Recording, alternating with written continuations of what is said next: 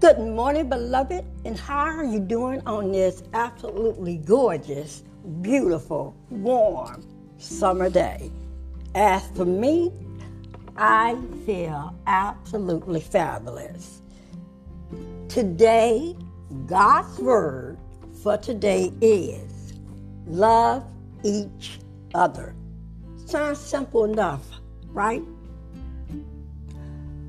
But why is it so difficult to really put this in action? But before we get into this, here is an empowering quote for you, and I want you to really meditate on this.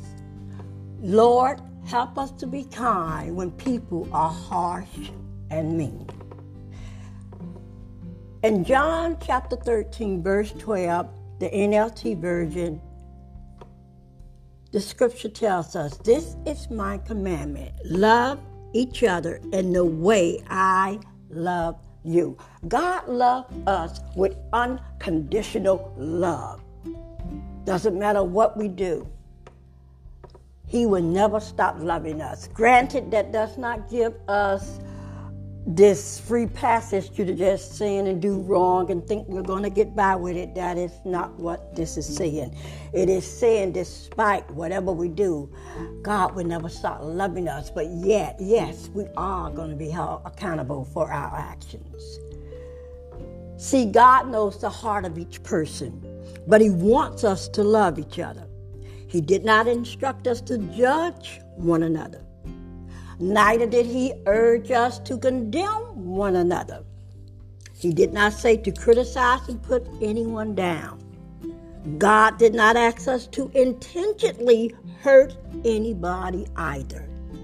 God expects us to help others without expecting anything in return and look after our fellow man, our fellow brothers and sisters. And I'm not just talking about Christians, anybody in need.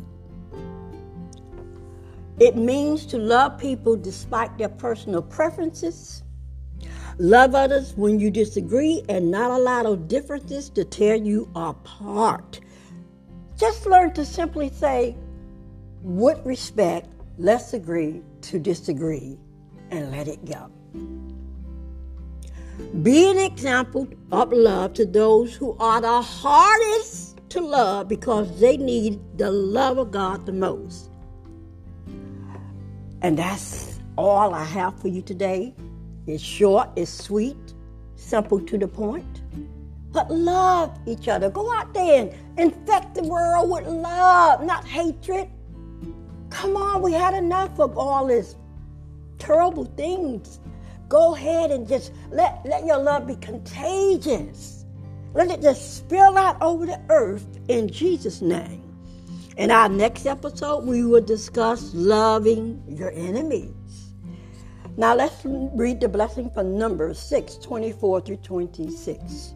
The Lord bless thee and keep thee.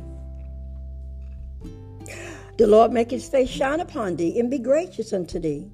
The Lord lift up His countenance upon thee and give thee peace. This is God's word, my voice, saying God loves you. You mean the world to Him. God bless you, beloved.